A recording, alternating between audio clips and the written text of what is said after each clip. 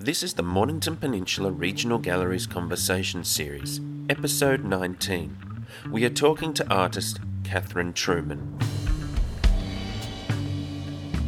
Hello and welcome to the Mornington Peninsula Regional Galleries Conversation Series, a podcast for people curious about art and the lives of artists.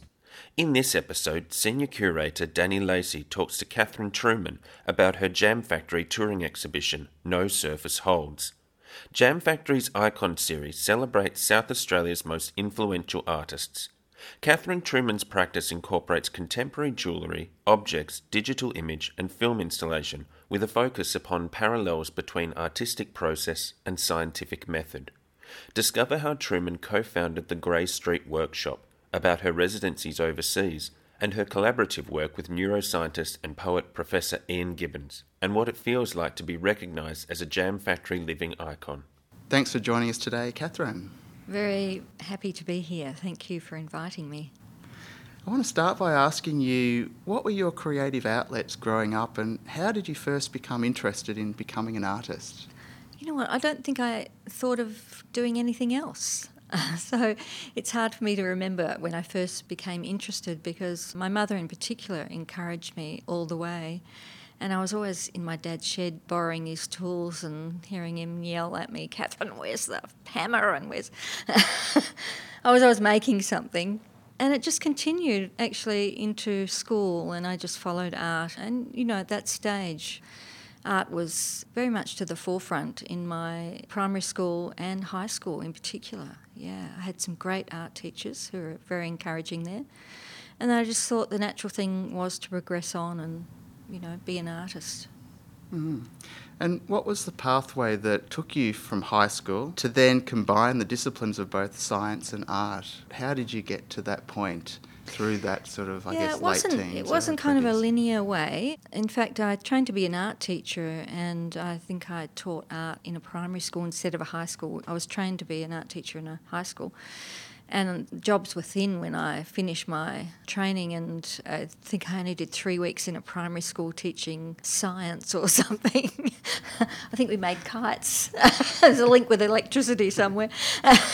So I wasn't really destined for that vocation. I knew that I really wanted to be an artist and make things full-time. And I actually trained to be a contemporary jeweller as well. But in my training to be an art teacher, it was a great time because we would start with one idea and shift it through, translate it through lots of different mediums, you know, sculpture and weaving, and they were really distinct, painting and all sorts of mediums. And that freed up my thinking enormously, and that was my approach and still remains my approach in my practice. I'm very open to trying whatever material and technique will take me through to the concept, you know, will speak very clearly about the concept. So I'm open to also collaborating with people who think along those lines too. And it's a long story about coming to art and science. If you want me to do a shortened version. What's the shortest version? Shortest version. I was, being a contemporary jeweller, I'm really interested in the body. Also, I used to do very intense carving and came across a Feldenkrais technique which was getting me to look at how I was using my body in my practice because I developed repetitive strain injury. And then I started to look at all the anatomical representations and realised I felt uncomfortable looking at them. It was like looking at somebody else's body, not my own. Led me into the history of anatomy, studied a lot of anatomical collections around the world. And then eventually in 1997 I was invited to come to Darwin, the Museum and Art Gallery of the Northern Territory, to do a 2-month stint there with lots of different scientists and looked at their practices, realised they were very similar to the way I thought and the way I worked. And then I met after that a professor of anatomy and histology at Flinders University, who I invited myself to observe his anatomy class, and I was absolutely hooked. I then became completely engaged. He was also a neuroscientist, and I've been working with him for a number of years now. So I'm in and out of kind of the educational side of looking at the body, the research labs, teaching side, it's led me through all sorts of different areas, and I'm now absolutely engaged with the ophthalmologist, so eyes and vision and perception. So it's a big, long story, but it all joins up for me. It makes a lot of sense to me. Yeah, and we'll be able to touch a little bit more on some of those collaborations and residencies shortly as well. I want to go back to the mid-1980s in Adelaide. Yeah. You're one of the co-founders, along with Sue Lorraine and Anne Brennan, and partners of Grey Street Workshop, which was established in 1985. Can you discuss how this space started and, I guess, the need for it, and what it's been able to offer artists over the last 30-odd years? Yeah, it's close to my heart. So, yes, it's still going, actually. And Anne Brennan left, I think, she was a member for a few years, and she left to go to the art theory department in Canberra. But initially, Anne and I were exhibiting together. We had both a local grant from Arts South Australia and a federal one from the Australia Council, and we combined them to do an exhibition called Thoughts into Flesh, which was very feminist and very out there, and it was quite amazing. It was like, latex bodies with pins on them that were actually meant to represent IUD brooches. I had all sorts of things happening in the show. Anyway, it was very challenging, and we used a huge space to do it. It wasn't a conventional jewellery space. Then we took that show to Melbourne, to the meat market in Melbourne, Blackwood Street Gallery, when it was still running. And this is in 1984. And I met Sue Lorraine there, and we just found we were all aligned in our philosophy that jewellery could be adornment, but it could also be a lot more than adornment. It could be highly politicised. And Sue Lorraine had just got a grant as well, and we combined some funding to put together Grey Street Workshop because we're all really keen to start a workshop together and share that philosophy. And it did feel a need. We then started to invite lots of other people to come and work with us. Julie Blyfield and Leslie Matthews joined as partners. Then Anne left, and we all stayed on together for many, many years in various iterations around Adelaide in various workshops. And we opened galleries and we shut galleries and we had exhibitions together. And over the years we've had well over 100 people come to work with us, from anywhere from a day to 5 years, And we're still finding it's absolutely relevant to be an artist-run initiative at arm's length from the governments, really. Mm-hmm. Yeah, it sounds like there was a real need for it at that time, and obviously it's been running for so long as well. There continues to be a need for that artist-run model. More and more so nowadays, I think. Yeah.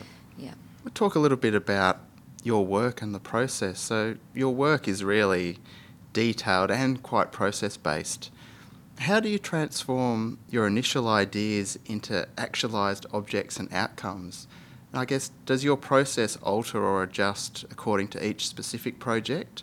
Or do you have a similar sort of working methodology or framework for each project that you go into? It's interesting. I don't feel like I have a set formula.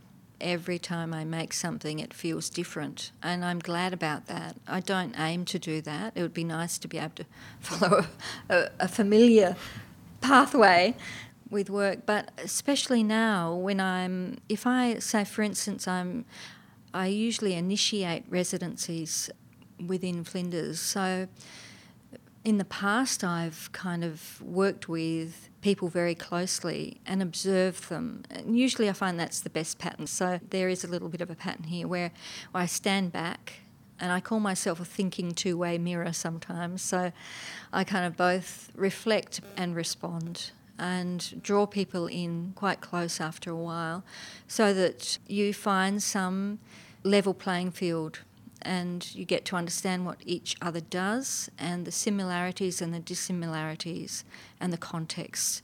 And it takes a bit of time. Sometimes it can take years. Sometimes it's pretty instantaneous. And then if we can discuss our process together, then all sorts of ideas start to arise. I'm not trying to be a pseudoscientist by any means, and I don't expect the scientists that I work with to be artists either, but somehow we enter this new realm of being together and produce some exciting work. sometimes it's invisible, not tangible, but it influences how we each work in our own fields as well.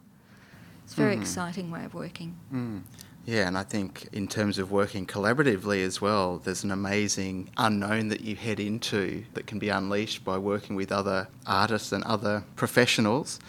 Can you talk a little bit about working collaboratively with neuroscientist and poet Professor Ian Gibbons? You've worked with him for many probably years, over since 10 years now? 2007 Yeah, actually, so yeah. it's 11 years. Yeah. He's retired in 2014. He's an emeritus professor, but he's still continuing on his artwork. He's actually a poet. He makes video poetry now, and he's winning prizes all around the world for that. And we do collaborate now and again. In fact, the last time we collaborated was on a piece in No Surface Holds. It's the 2020 scope. It's collaborated with him and another artist who I've worked with before, is Deb Jones, who's a glass artist. But working with Ian has always been a great pleasure. He's got a very, very inquiring mind, and he's also very open to discussing what he does and what I do on a kind of very intimate level. And so we're always both surprised about what we come up with.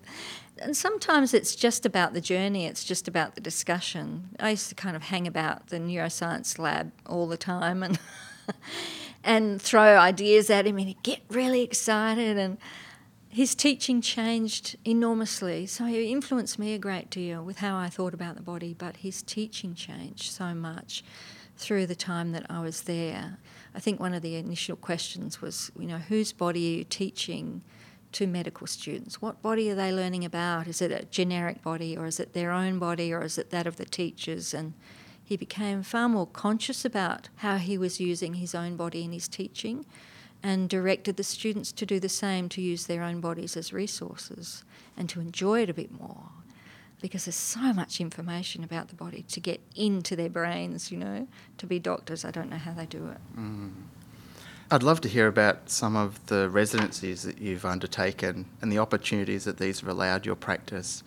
In 1990, you were awarded a Japan-South Australia Cultural Exchange Scholarship to go to Tokyo to study with contemporary Netsuke carvers. And more recently, you've undertaken research at the Microscopy